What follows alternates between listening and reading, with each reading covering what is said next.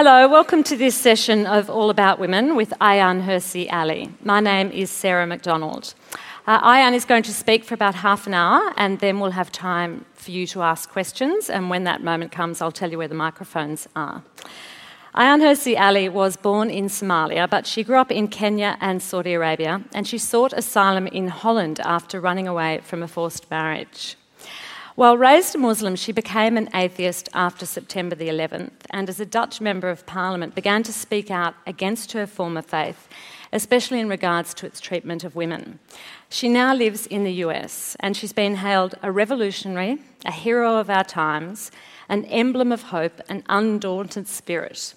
But she's also been called a heretic and an infidel. In her latest book, Nomad, she issues a call to arm to Western women to help their Muslim sisters in a new form of feminism. I'm sure we're all interested to hear what that is, and may I introduce to you now Ayaan Hirsi Ali.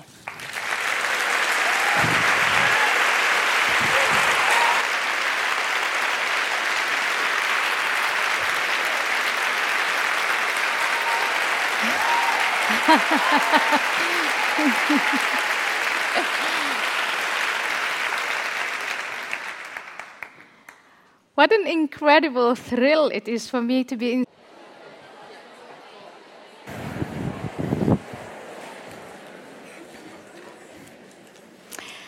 Hello, welcome to this session of All About Women with Ayaan Hirsi Ali. My name is Sarah McDonald. Ayaan is going to speak for about half an hour and then we'll have time for you to ask questions, and when that moment comes I'll tell you where the microphones are. Ayaan Hirsi Ali was born in Somalia, but she grew up in Kenya and Saudi Arabia, and she sought asylum in Holland after running away from a forced marriage.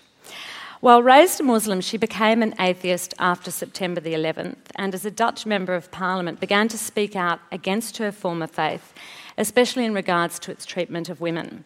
She now lives in the US, and she's been hailed a revolutionary, a hero of our times, an emblem of hope, an undaunted spirit. But she's also been called a heretic and an infidel. In her latest book, Nomad, she issues a call to arm to Western women to help their Muslim sisters in a new form of feminism. I'm sure we're all interested to hear what that is, and may I introduce to you now Ayaan Hirsi Ali.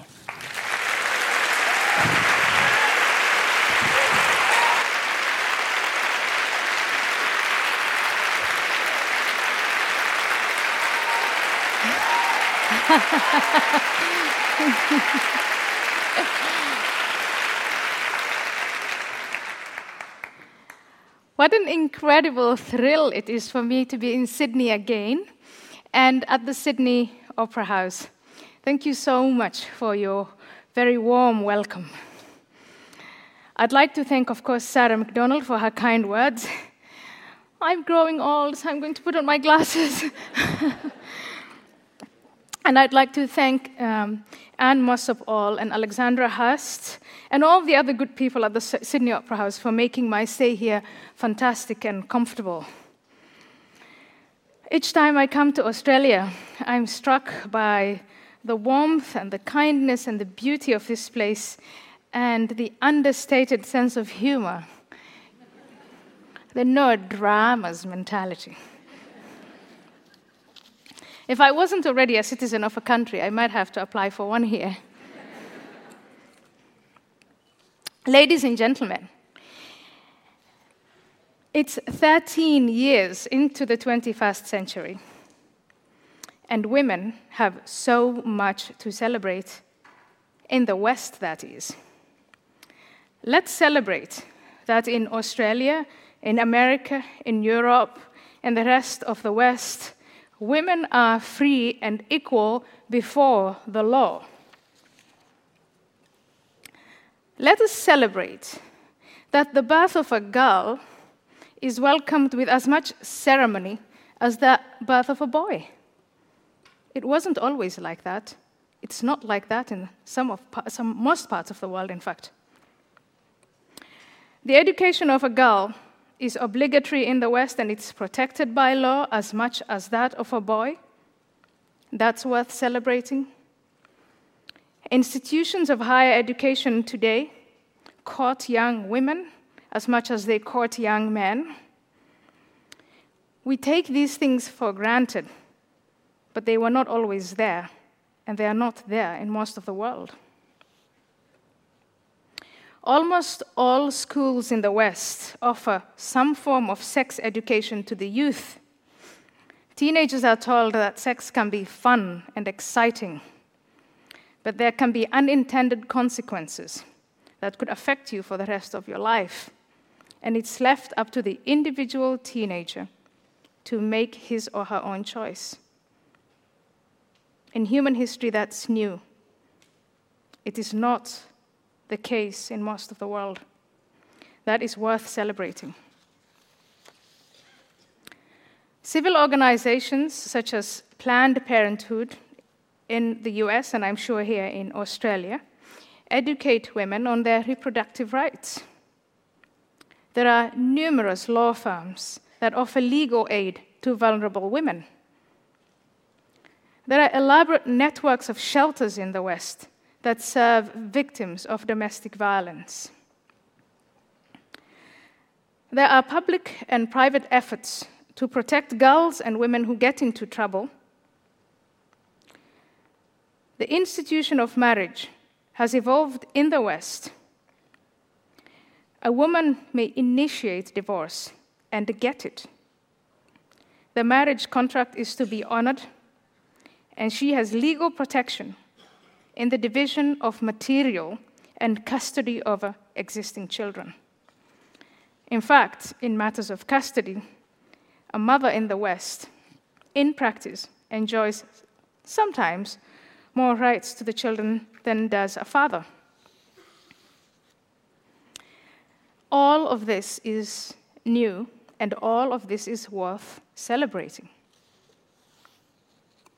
In all Western governments, when two people, one a man and the other a woman, apply for the same senior position, and if those two people have equal qualifications,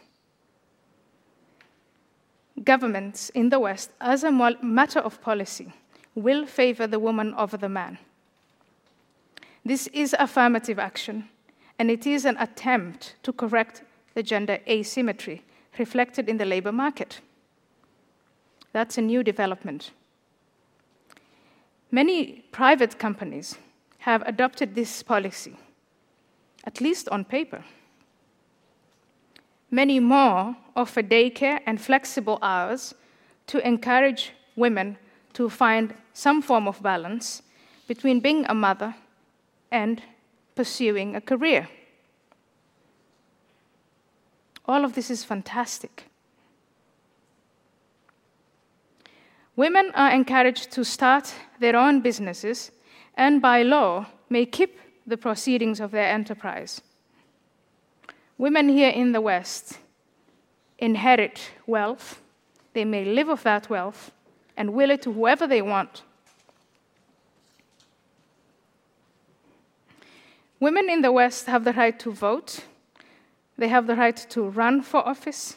They have the right to associate, to organize, to demonstrate, to petition the government on issues that they care about as much as men do. There are women lawyers, women judges, women prime ministers, and women chancellors. That is relatively new, and all of that is worth celebrating. In all of these areas, there is so much to celebrate because so much has been achieved.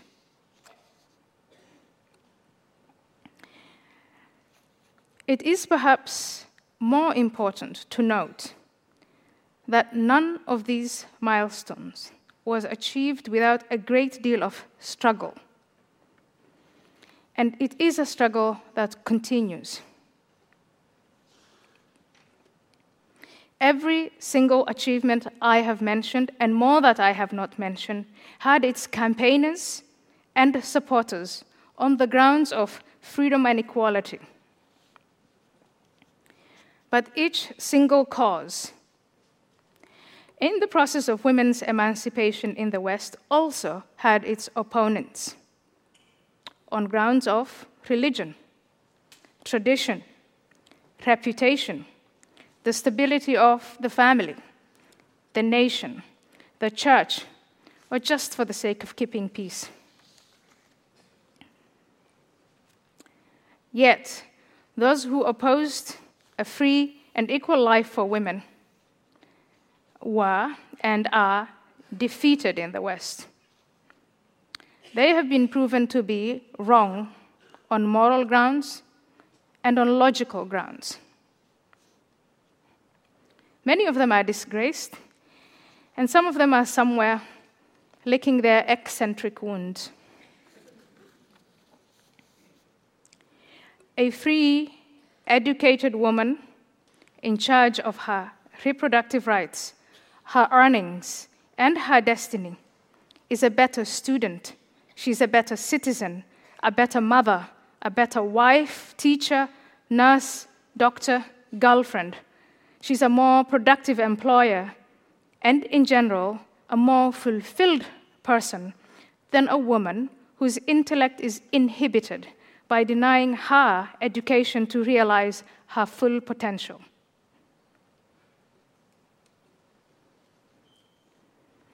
A woman who is denied her sexuality, a woman who is denied the right to work and keep her pay, is a woman who is bitter and lives in resentment.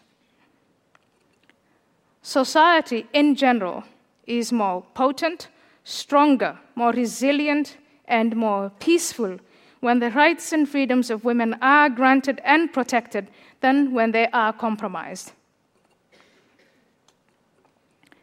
So many explanations have been offered for the advance of Western civilization, and they are all partly true. But perhaps the most powerful explanation is the unleashing of the potential of all its citizens. So far, I painted a rosy picture of perfection. But when you call for celebrations, you focus on milestones. You put up lights and balloons, and you drink to highlights. But things are far from perfect for women, even here in the advanced West. For one, violence against women, regardless of the numerous legislation and educational attempts to eliminate it, is still rife. The recent example in this country of the rape and murder of Jill Meagher, I hope I'm pronouncing her name right, in Melbourne, is an illustration that a woman out for a drink at night is still not safe. And even worse, violence against women, and for that matter children, and some men, is still most prevalent at home. In the US, where I live now, 1,200 women and 500 men die at the hands of a spouse or partner. You may say, well, on 350 million people, that's a small number, but every life counts. Every year, 200,000 women and 40,000 men in the US seek emergency room help due to domestic violence. In the US, 2 to 3% of marriages endure ongoing physical violence. The figures that I have found for Europe are that 12 to 15% of women have been in a relationship of domestic violence after the age of 16. There's some underreporting, so those figures are not complete. But the point is, it is not a bed of roses for women, even in the West. There's a lot of good stuff to celebrate, but there's also a lot of work to be done, and the struggle continues to eliminate violence against women, particularly in the home. But ladies and gentlemen, there is another relatively new challenge to the milestones achieved by the women's movement here. Immigration from cultures that have not wholly accepted that women are and should be free and equal before the law as men challenge this culture of freedom and equality. This flow of people from cultures still inherently hostile to women, combined with the prevalent attitude of multiculturalism in the West today, presents a fresh challenge to the completion of the process of women's liberation, if it will ever be complete. And in many ways, this combination of assertive misogyny promoted by some immigrant communities on the one hand, plus the attitude of moral relativism in the West on the other hand, are a setback that could derail the women's project of liberation. Certainly, not all immigrant individuals are hostile to women. Thousands, if not millions of people from countries with limited or no political and economic freedom come to the West in search of a better life. Once they establish themselves, these individuals adapt and not only take advantage of the political and economic opportunities here, but they also learn about, they respect, and they apply within their families the rights and freedoms of girls and women. And that fact is also worth celebrating. But this point should not obscure the other darker fact that there are an increasing number of immigrants who come to the West, who acquaint themselves with the culture of gender equality, who are appalled by it, and who strive to reverse it. These individuals start their campaign against women in their own homes, so that their first victims are their own daughters, sisters, cousins, wives, and other relatives. This rejection of women as free and equal beings is rooted in centuries of custom, as it was the practice 50 or so years ago in some Western countries, and maybe 100 years or so ago in other countries. Its practice here in the West was justified in the name of God,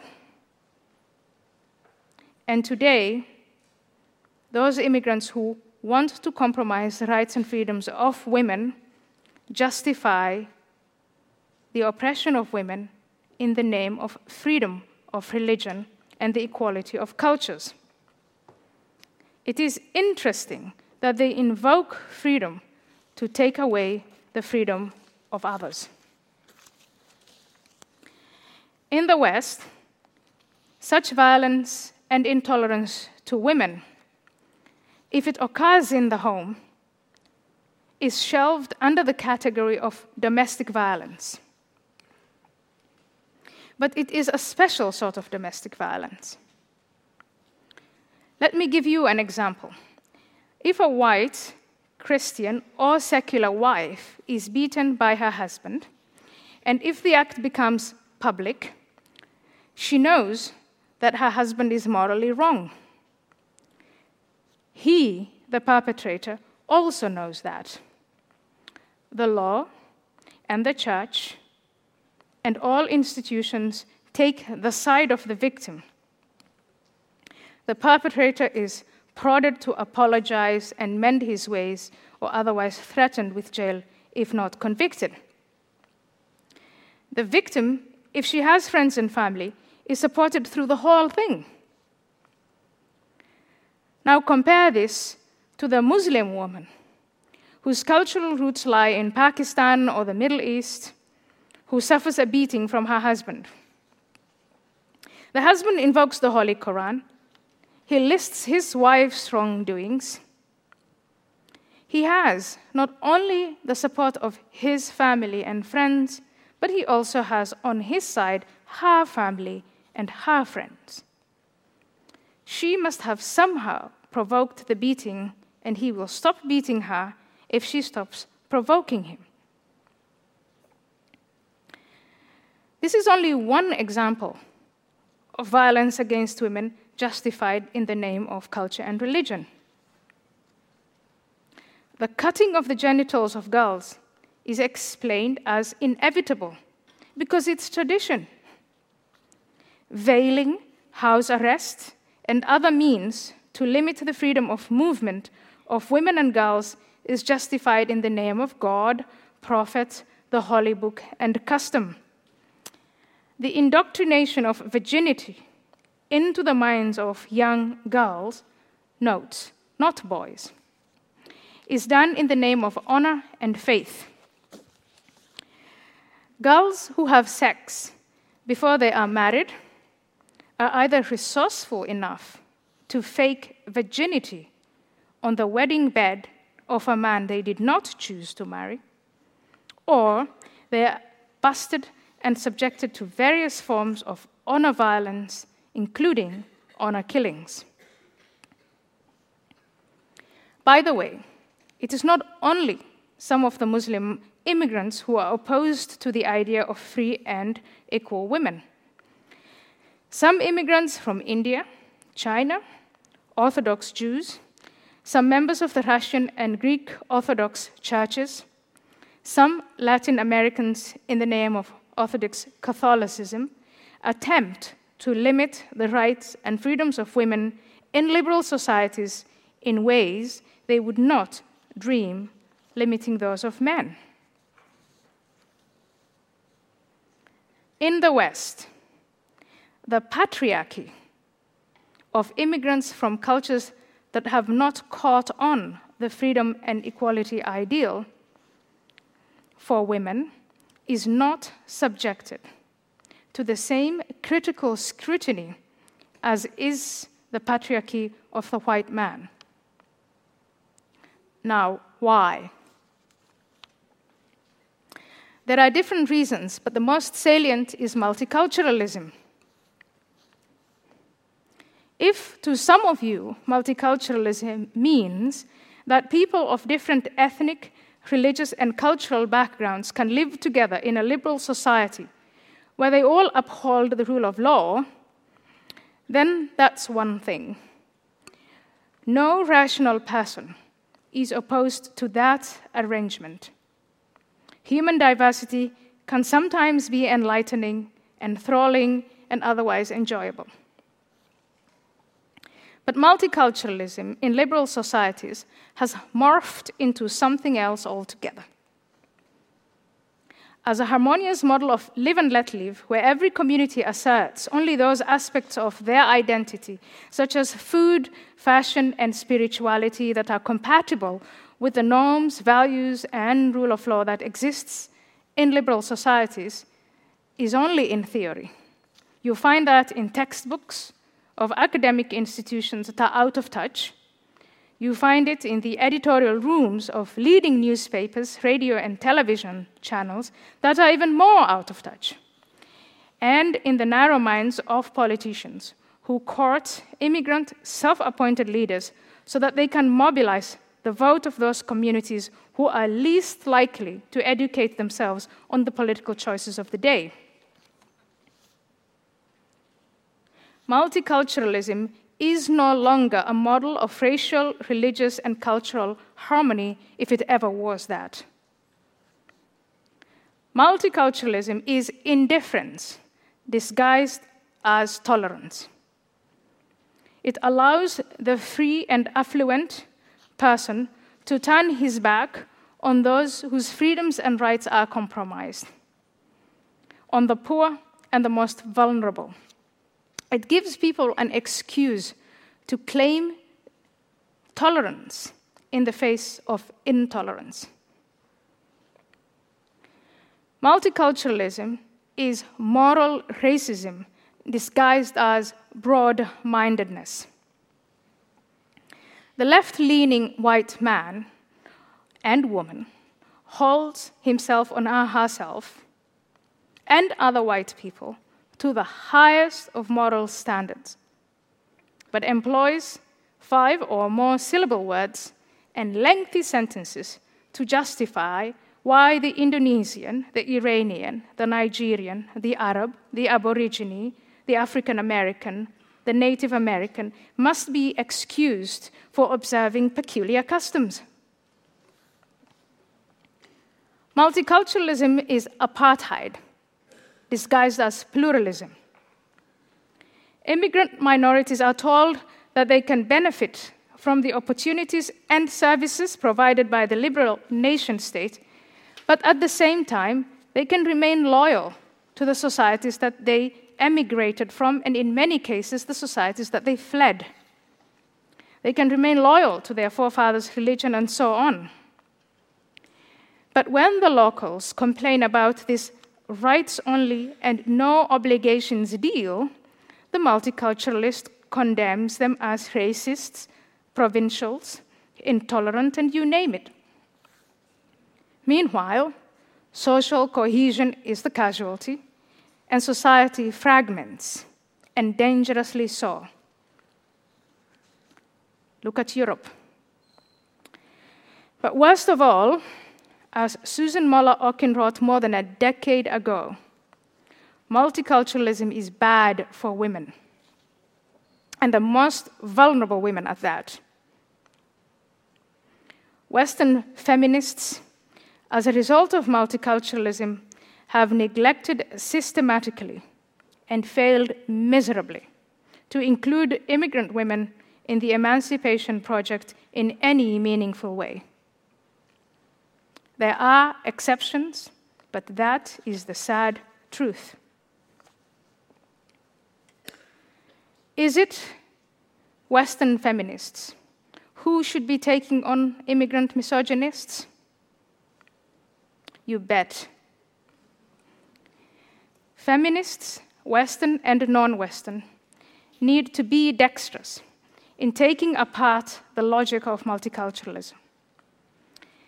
Feminists must unite to question Islam and the religions of other immigrants into the West, the way Western feminists questioned and continue to question Christianity and Judaism. Feminists must unite to initiate interest and cultivate advocates within and among immigrant communities. When the woman Prime Minister of Australia calls the man opposition leader a misogynist, I see that as pure political entertainment. I was a politician, that's the kind of thing we do. And why is it entertaining? Because Tony Abbott is white and Christian. And given that he is in a leadership position, he is, of course, subjected to microscopic media scrutiny. If he were a misogynist, the press would have a field day with it, and so would you. There is real misogyny in Australia as in other Western countries. Some Asian couples, for instance, prefer to have boys instead of girls. So in pregnancy, at week 16 or 20, when they're able to find out the gender of the fetus, they abort the female and keep the male. This trend is not only causing problems in parts of India and China, but it has been noted among Asian communities in the US and Britain. Wouldn't it be great if the woman Prime Minister and the male opposition leader were to look into this in Australia? Of course, I hope that Asians in Australia are more enlightened than those in the US and the UK, but if there are couples who practice gendercide right here and in a perfectly legal way, what would government and opposition do about it? An honor killing is homicide. So if the murderer is caught in the West, he faces the full force of the law. But everywhere we see that an elaborate network of family members and relatives are involved in the singling out, capturing, and eventually assigning or enabling the murderer to take the victim's life. After the event, there is a celebration of some sort, always solemn and always shrouded in prayer. if I were an Australian feminist, I would ask the Prime Minister and the Leader of the Opposition to look into this sort of thing and take a position on it. As I would forced marriages, the removal of girls from school, and deportation to the country of origin of the parents, I would ask their opinion about developing a detection method for girls at risk of female genital mutilation in Australia. The Prime Minister is right. There is real and cruel misogyny in the world today and in Australia, but it's not perpetrated by the likes of Tony Abbott. But perhaps he and she could address the real problem. I want to conclude that as a woman living in the West, I have so much to be thankful for. We have so much to celebrate. But also, we have so much work to do. And as the world gets smaller and more connected, the narrative of freedom is rubbing off on people of different cultures and religions, however remote. We see that in the Middle East today. But it's not only the narrative of freedom that is finding fans. Various narratives hostile to women are also gaining ground. Ladies and gentlemen, but especially ladies, we better push back now while we can. Thank you very much.